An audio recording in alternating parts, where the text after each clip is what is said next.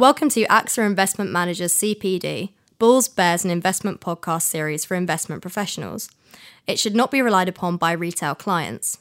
This podcast does not constitute an offer to buy or sell any AXA Investment Managers group of companies, products or service and should not be regarded as a solicitation, invitation or recommendation to enter into any investment transaction or any other form of planning.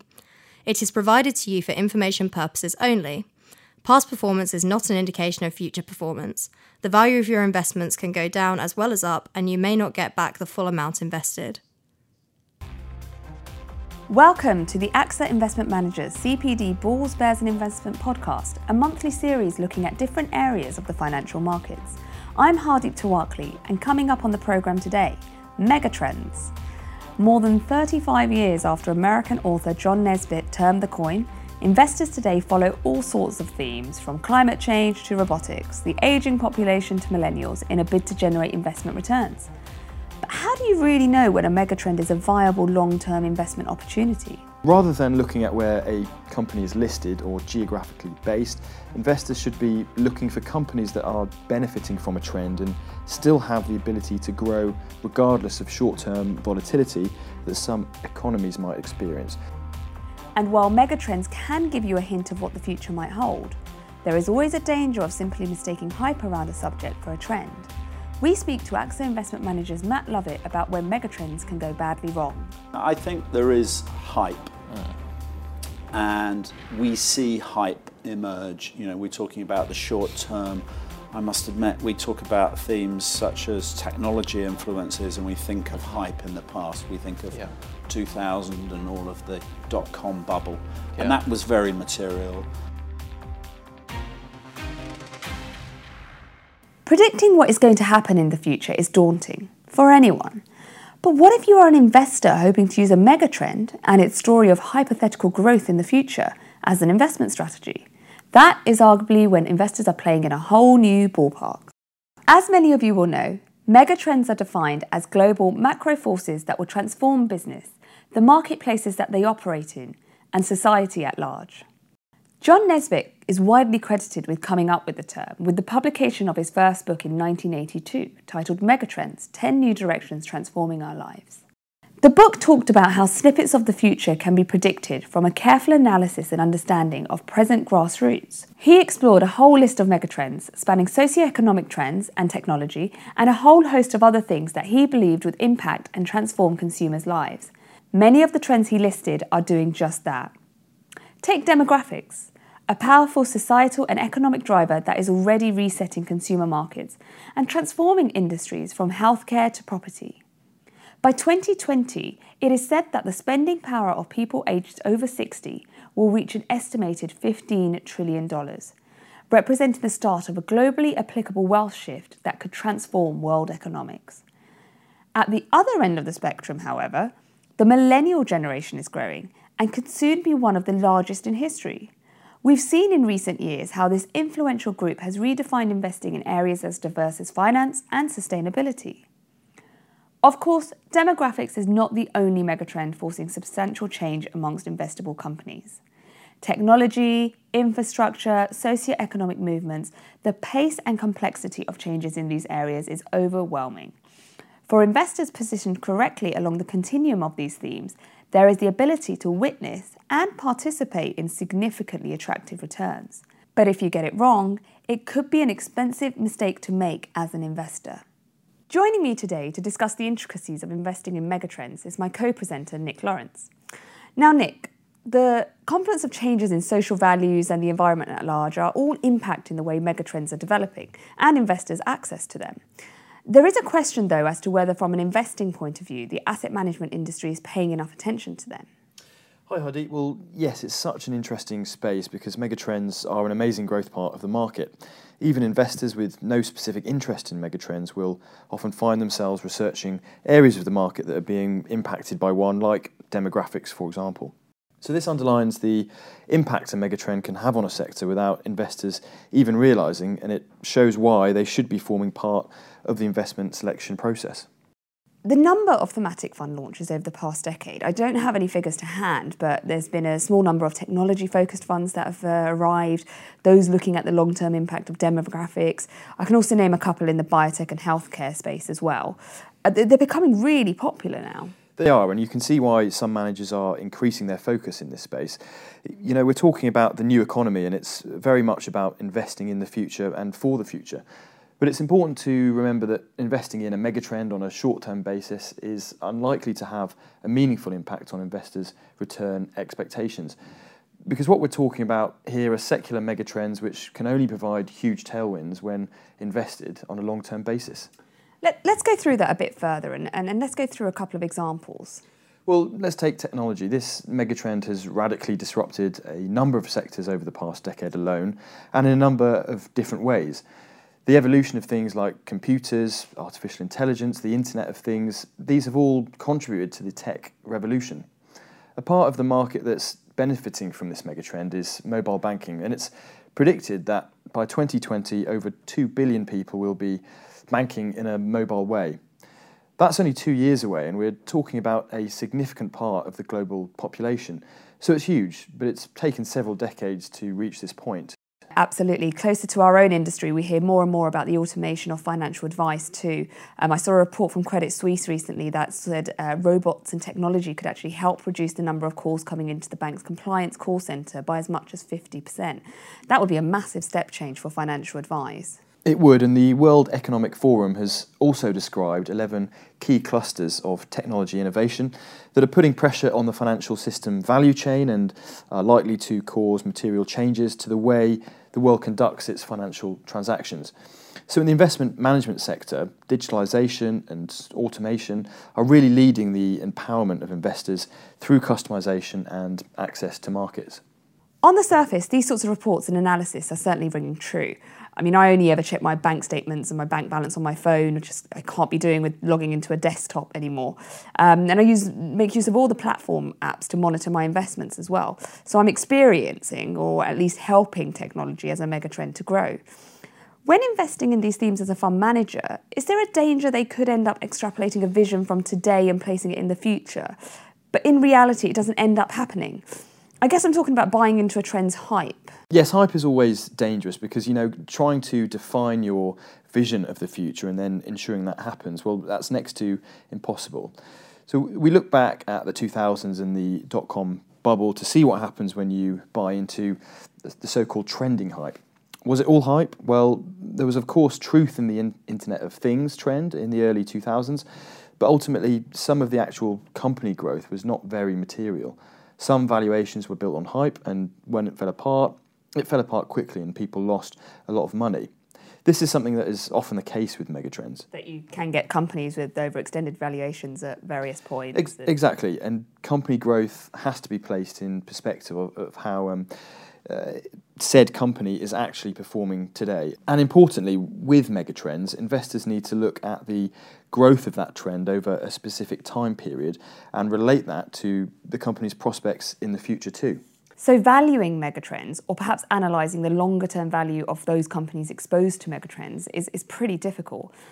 Is that at odds with investing, which for many people, whether they want to admit it or not, can be very short-termist? I think the average holding period for a stock is something like 6 months globally. Well, patience is definitely key with megatrends. I think it's interesting that some of the megatrends we refer to today have actually been around for decades. And if we take secular trends like globalisation and urbanisation into account, these have been around for centuries. Although some companies exposed to megatrends are innovating constantly as they react to changing markets. You spoke about tech a little while ago, Nick. Tech companies particularly are really quick to adapt as soon as market changes occur. 30 years ago, mobile phones were only just starting to make waves amongst a wider population, and today a huge percentage of people all over the world own smartphones, which obviously do a lot more than just make calls. That is as a result of technological evolution and has helped smartphones become cleverer and more efficient as well. Sure, the technology changes have been fast and companies have had to move quickly to keep up, but the wider trend of consumers embracing this technology has taken time to play out fully. Historically, investors viewed the world based on sectors. But with megatrends, we are seeing a lot of multi-sector growth. Something like Amazon, I guess, is a great example of that. Is it a tech company? Is it an online retailer? Is it a grocery shop? It's got loads of other business additions to it in there as well. In cases like that, where megatrends are concerned, are sectors becoming somewhat irrelevant, do you think? Well, rather than looking at where a company is listed or geographically based, investors should be looking for companies that are benefiting from a trend and still have the ability to grow regardless of short-term volatility that some economies might experience. So you mentioned Amazon, which is arguably one of the greatest tech startups of our time and one that has continually innovated to ensure it remains relevant today and in the future. But when describing Amazon today, should we still call it a technology company? Is it a retailer, a logistics company perhaps, given its web service distribution? The sector definitions are much more integrated. What do you think are some of the most interesting megatrends that are likely to make their mark in the coming years? There are so many, I think, and the rise of multi-sector megatrends are creating a mass expansion in this space. So the rise of green tech, which 30 years ago you rarely heard about, is today seen as a competitive alternative to fossil fuels. At the other end of the scale, technology is helping to fuel a rise in flexible working. This prospect of more and more people working from home or working flexibly means there's likely to be a gradual reduction in individuals' carbon footprint. So technology in a range of ways is giving us a chance to decrease emissions and do our bit for the planet. Who would have really talked about that a decade ago? Absolutely.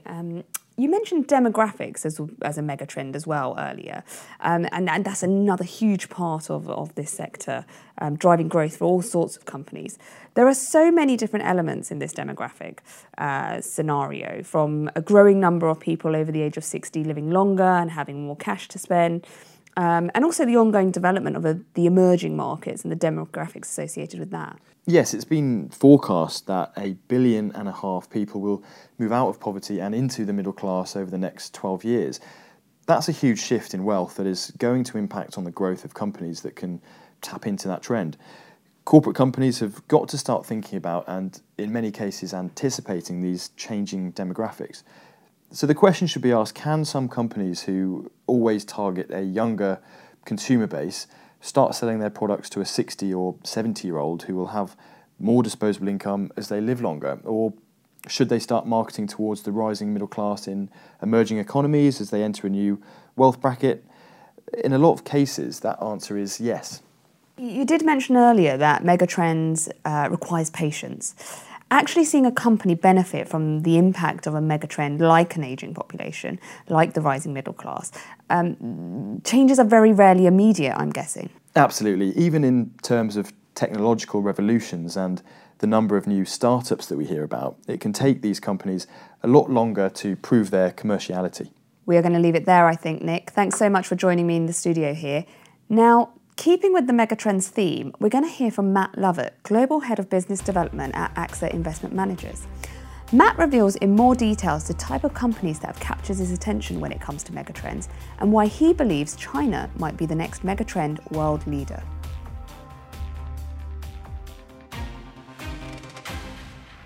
Megatrends, what are they? Yeah, so when we think long term, we have to look at businesses. There was a piece of work done by BCG. This was about 3-4 years ago. BCG did an analysis and they looked at the structure of holding periods for companies in market. So if you were to hold a company for a year, what really drives the company's success? And no surprise, multiple is the most important thing. So timing your decision into the market becomes a very important decision if you're thinking on a 1-year view. If you're thinking about a 10-year view, what drives the company is about over 70% of the returns accumulate from revenue growth, top line growth, i.e. market share. So we have to think, when we're thinking long term, we have to think about that long term perspective of companies, and it's about market share growers. So our mindset is always to focus on market share growth. And when you're thinking that long-term perspective, sometimes there are big secular growth trends around in the markets. I think more recently, in the last 5 years, I think the world as investment world, for all my kind of almost 30-year career, has talked about demographics. Yeah. But right now, it's really in the focus of our, both investors, but also corporates. Mm-hmm. So the way these kind of bigger themes are playing out is it feels like they're happening right now. Mm-hmm. So demographics is one, and the other major sort of trend we look at is the implementation and adoption of technology. Mm. So technology's been evolving rapidly, but feels like it's really biting. And that, by what I mean by that is the adoption of both consumers and industry to technological changes is really fast. So there is a real material pickup in that. Well, you mentioned demographics. Can you put a couple of numbers on that, just to give us some sense of what we're talking about? There are two big demographic trends that we look at, I think, that are important. One is aging, and I'm probably the youngest baby boomer around. I think officially it cuts off around your birthday. around my birthday. But the growth in aging population is very material. Yeah. So that economy is growing rapidly. Mm-hmm. By 2020, that economy is going to be about $15 trillion. Mm-hmm. So the aging population, the 60-plus age group, will have $15 trillion to spend. So that wealth shift is massive, and it's happened in Japan. It's happening faster across Europe, actually, Italy, Germany, but increasingly in China and increasingly in the US. Mm-hmm. So when we think about it, we've got to think about what are corporates doing, and are corporates looking at that wealth shift, and that longevity economy, that I call it, is becoming more and more material. Is there a danger that you end up extrapolating your vision from today and sort of putting that out into the future, and the reality and what you think reality is, diverge quite spectacularly over time? Yeah, I think there is hype. And we see hype emerge. You know, we're talking about the short term. I must admit, we talk about themes such as technology influences, and we think of hype in the past. We think of 2000 and all of the dot-com bubble. Yeah. And that was very material. But there is a point, I think, where it gets beyond hype. Early stage adoption of changes in industry are often not very commercial. If I take one example that's been around, had capital flooded at it for a number of years, is 3D printing. What an amazing concept that digitally you can express a desire for a product and it be printed at a local manufacturing. It's a huge potential business because we're talking here a reversal of all of the offshoring trend of the previous 20 years. So this would be local manufacturer, where you need it, almost at point of sale, and revolution. Huge amounts of capital chased it. No one's ever really made much money in that industry. So we've sat out from it and thought, actually, we need to wait for it to evolve. So in technological change, I think we think of two principles. One is it often takes longer to prove commerciality in a technological change than you expect.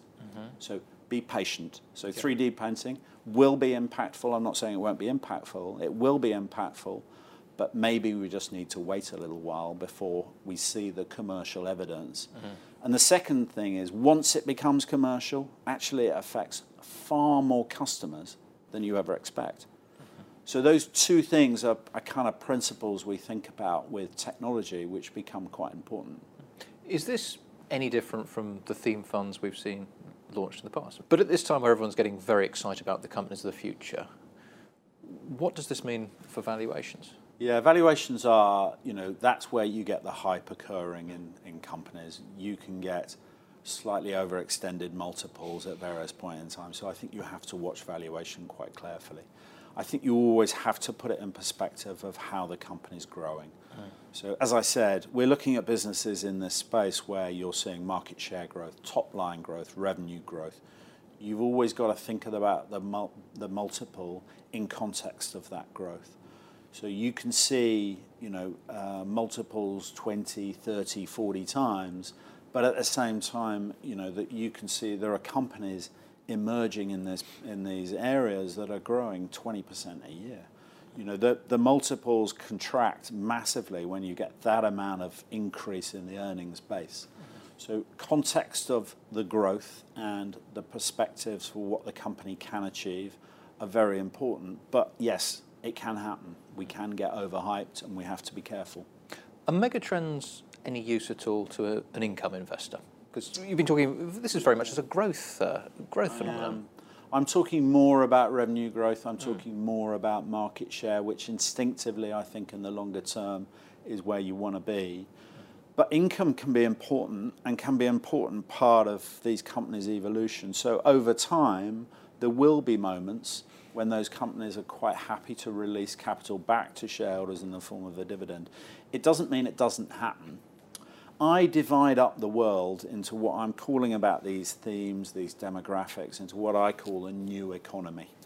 So the new economy where technology and demographics is moving a lot faster. So I'm talking about growth rates in this area of maybe 10 to 30% growth.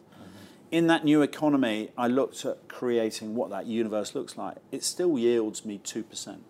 So it's sub-market.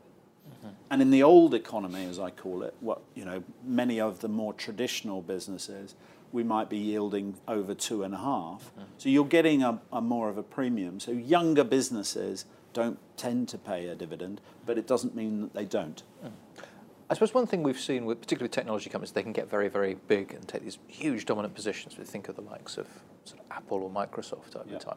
Is there a size beyond which a company just can't naturally grow? It just gets too big? Yeah, their ability to get this far has been extraordinary. We had a talk from one of the Google's head of their European business, and he said, essentially we look at innovation, because these businesses are born out of innovation. We look at innovation and they try and center it around the individual. So if you, Mark, were a talented creator of some vision that Google are interested in, they'd let you run your business from wherever you wanted. So if you were based in a penthouse flat in Copenhagen, you can run it from there.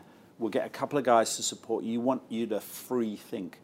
So companies are adaptive in how they do research. They don't have, they might have a kind of HQ where they're thinking about the ideas, but they often think about creativity a different way. So that ability of companies, so Google will invest huge amounts in people and their ability to create and innovate, and they'll use them the best way those people need. So they're quite smart about adapting rather than having 3 million researchers writing programs in some building in Silicon Valley. Their creation is using people from around the world and using it in a smart way. So I think those companies' ability to innovate is their key thing. So as you look out over the future, is this about new or newish companies like Apple, or can existing companies evolve into this new world? Yeah, and I think that's what's really interesting. We're seeing companies change. There are many companies out there talking about their digital strategy and how they adapt to a newer world. But there are some that are really, really doing it. I'll point to a couple. Philips Healthcare. Philips that we know of and love for our CD players or our Walkmans or our light bulbs and things. 8-track stereos.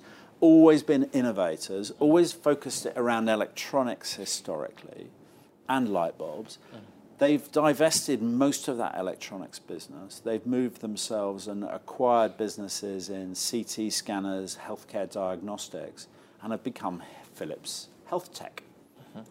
Actually, they've done it over a period of 10 years, but really in the last 3 years, they've evolved their business. And they're moving.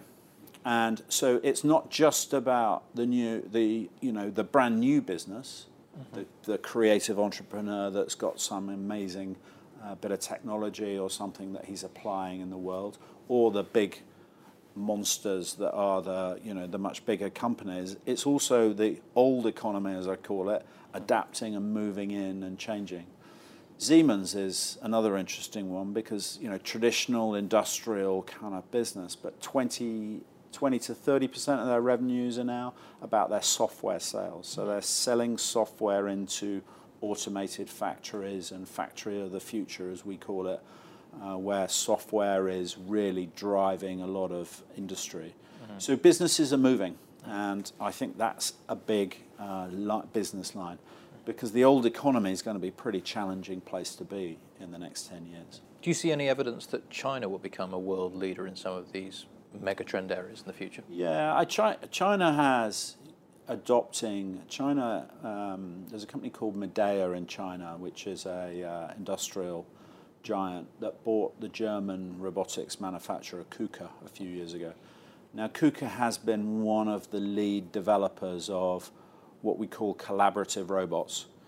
So, robots used to be in a big aerospace factory or auto factory behind a cage. Don't go near them as a human because they could kill you. Yeah. So they're behind a cage and they're operating on heavy lifting, heavy industrial processes.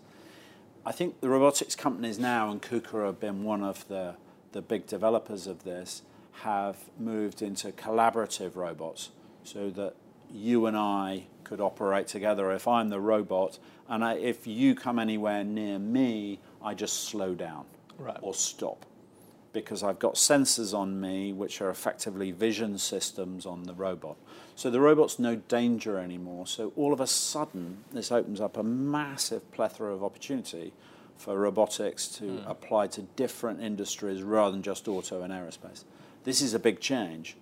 And the acquisition by Midea of KUKA has led to some suggestions that the Chinese are really trying to build higher quality industrial product. They've got a program going on called Made in 2025, where they're trying to raise the quality of products and industrial processes in China to a much higher level.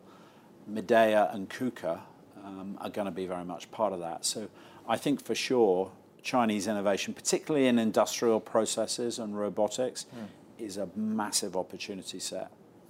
What is the growth potential around robotics? So we look at it in terms of just, if we look at the pure industry of selling robots, which is a part of the industry and a significant part of the industry, but there is more to it than that, and I can maybe come on to that in a minute or two. It was running at about a 5% growth. And that was, as I say, largely driven out of auto, aerospace businesses.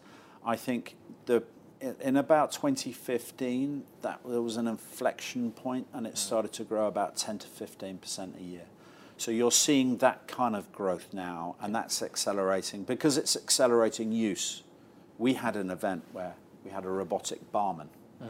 Now, you think, pouring a glass of beer really nice and simple, which it is for a robotic. The guy can keep doing it all night. But the interesting thing is when the robot passes you the beer, think of the sensory systems that are in place on its robotic arm as it hands it to you. It needs to make sure you're not going to drop it. So as the weight lifts out of it, it first of all can see you where your hand is, so it's pointing towards you. But it also knows when you've got a grip of it because it can feel the weight lift, and it records the weight, and then will let go and let you take the beer. So, there are sophistication in these systems which are quite extraordinary, and that development is a big change to broader industry. But what are the implications for people and jobs? We're living in a period where there's a lot of worry about the lack of GDP growth out there, just in the round. Does this vision of the future, does that make it easier to get GDP growth? Less easy? It's all at the hands of central banks. Yeah, I think some of the changes we're seeing here are as a result of the kind of darker times we've been through in the last 10 years. And the reality is it's hard to generate growth now. It's been harder. And part of it is we've sort of had this sort of dysfunctional world. So for some time, China was going great, and then while Europe was suffering, and then the US started to pick up. So it's all been a bit unsynchronized. It's becoming more synchronized. So this year, I think we're starting to see more synchronicity in GDP being a little bit positive. So it's harder to grow, and therefore I think companies have had to be more efficient, smarter in the way they do it. So I think the evolution that we're seeing is, robotics ultimately is about more efficient factories. which is going to be a good thing for industry. It's going to stand it in better stead longer term to generate more profitability and more opportunity for people. So I think all of these thematic changes are things where it's an adapting society. So societies, my use of my iPhone now has just increased exponentially over the last 5 years. And now it's become a reliant system for me. I need it to find out what's happening in my life. And increasingly, I think that's becoming the norm. So we're changing. We're getting the benefit of a better lifestyle, so I don't have to think so much because my iPhone's doing some of it for me. But increasingly, as society adapts that way, I think it becomes more efficient and we can grow. So I think the growth in the economy is more likely to drive out of this new economy than it is out of the old economy. But in the round, I think we're moving in the right direction economically. Matt, love it. Thank you very much.